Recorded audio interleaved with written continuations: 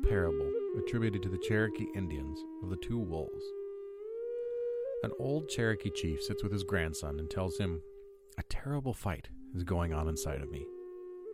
It's a terrible fight, and it's between two wolves. One is evil. He is anger, sorrow, hate, greed, self-pity, lies, and ego." As his grandson looks on, the chief continues, "The other is good," he says. He is love, compassion, joy, peace, serenity, generosity, truth, and faith. That same fight is going on inside of you, the chief says to his grandson, and it's going on inside every other person too. The young warrior thought in silence for a minute before asking the chief, "Which wolf will win?" The old Cherokee simply replied, "The one you feed." I like this parable because it seems so perfectly suited for us in law enforcement. It's a reminder not to become that which we are surrounded with. With our work, it's easy to feed the evil wolf off the table scraps of our shift. The domestics, the child abuse, and the general stupidity of the human race make the evil wolf salivate for an easy meal. We can't feed that wolf. We are, at our core, a good wolf. We come into this job with that heart. We may not be comfortable being all touchy-feely, so I'll do it for you. Despite any gruff exteriors you may impose or walls you build, you, as a peace officer, have immense love in your heart for your fellow human beings, even the stupid ones. With the exception of our military personnel, there is no other calling in which you will be asked to potentially lay down your life in violent defense of complete strangers. You may not see it, but if that's not love, compassion, joy, peace, serenity, generosity, truth, and faith, then I don't know what is. You are a good wolf. But that wolf has to eat. Even the best intentions fall apart when the body and mind begin to starve. So we must feed the good wolf to stave off and starve off the evil wolf. But how do we do that? We all have different ways of recharging our batteries. We might seek fellowship or solitude in the outdoors. We focus our off-duty time on family and kids and loved ones. We have hobbies to take us away from the places where the evil wolf might eat. The poignancy of this parable should be doubly impactful when considered through the lens of our favorite nickname, that of the sheepdog. That lesson by Lieutenant Colonel Dave Grossman needs no retelling here, but the commonalities and the correlates to the one you feed parable are striking. Both have a wolf that is good, the sheepdog in the sense of the police. Both have a wolf that is bad. It's interesting, and I don't think there's more appropriate commentary on the challenges of police work.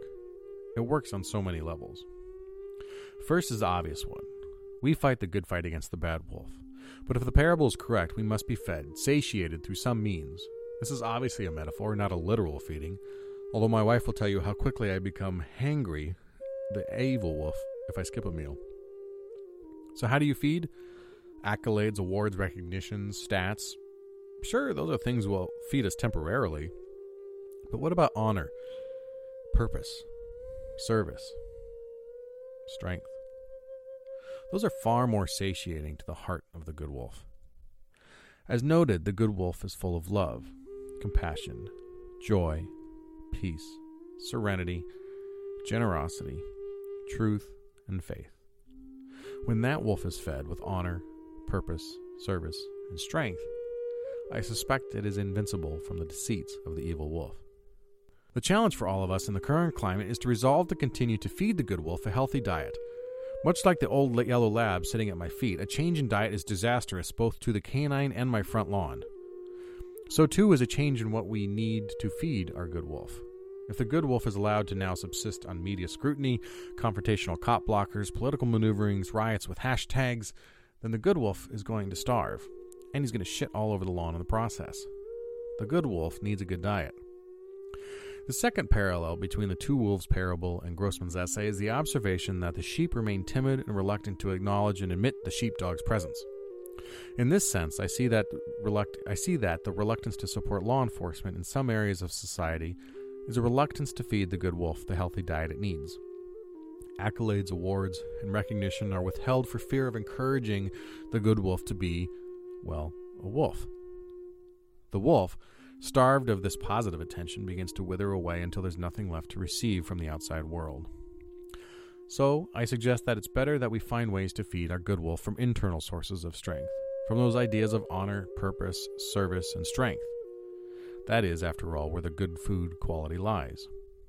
Third, if we take the idea of the two wolves from a struggle inside each individual person and expand that to a struggle inside the entirety of society, I think we'd see that we are collectively feeding the evil wolf.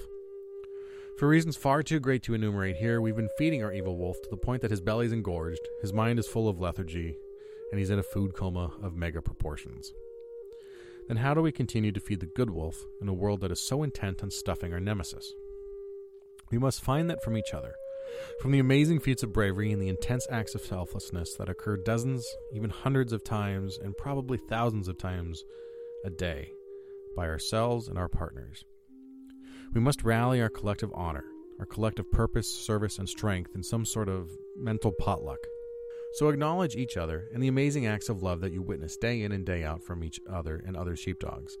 If you feed another's good wolf, your own will be satiated as well. And when the gift is returned in your direction, you will find that you yourself are also full. Stay safe. Take care of each other.